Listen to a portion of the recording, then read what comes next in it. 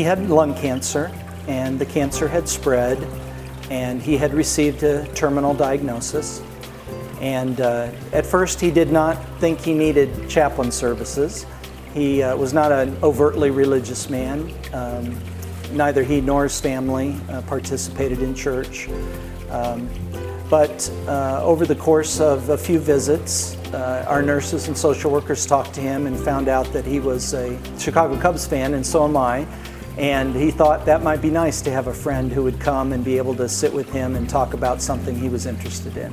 Well, as we went along, it became clear that he was interested in having his interest in baseball and the Cubs be represented at his funeral in very clear ways. And so as we went along, he talked about wanting to have a Cubs jersey on as he was lying in his casket. He had a little Cubs bear that he used to keep on his desk at work that played Take Me Out to the Ball Game, and he wanted that on his casket.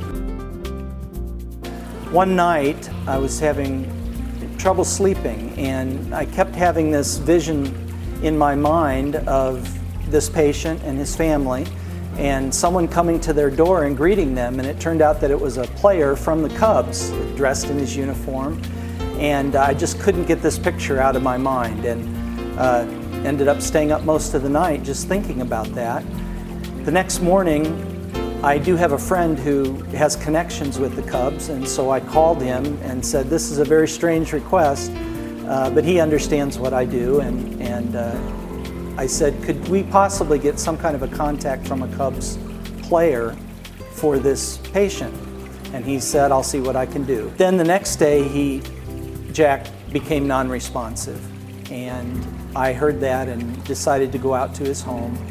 And on my way there, I received a call from a friend of my friend who was out at batting practice with the Cubs that day.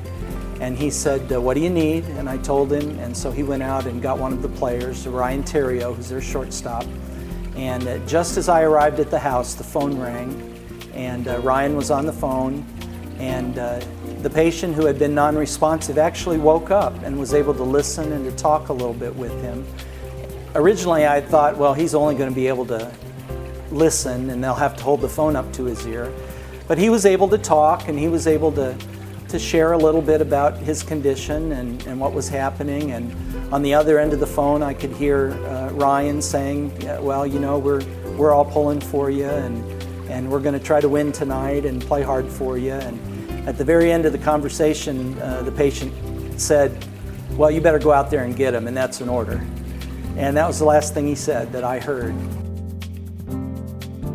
Well, they had asked me to perform the funeral, to officiate it. So I have a Cubs polo shirt, so I asked him if I could wear that, and they said yes. And as I came, all of the family was dressed in Cubs jerseys and hats. And they even have some friends from Illinois who are Cardinals fans, and the Cubs and the Cardinals are big rivals. But even the Cardinals fans wore Cubs jerseys for him that day.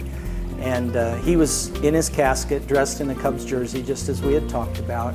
And so we did some of the things they had asked for in the service, and actually ended the service with singing Take Me Out to the Ball Game. And as we were singing that, I noticed off to the side that some of the grandchildren were slipping out of the room, and I wasn't sure what was going on. But afterwards, I found out that they had gone to the door to greet everybody as they were leaving and handed out Cracker Jacks, which is, of course, one of the lines from Take Me Out to the Ball Game. And so they celebrated their grandpa's passing the way he wanted. I think sometimes I had preconceived ideas of going in and doing certain things that are spiritual and praying with people and reading the Bible and things like that. But as I've worked with patients, and especially with this patient, I've come to realize that one of the most important things I do is to try to take interest in things that they're interested in, so that I can meet them where they are and we can have a good connection and they can have a friend during this last season of their life.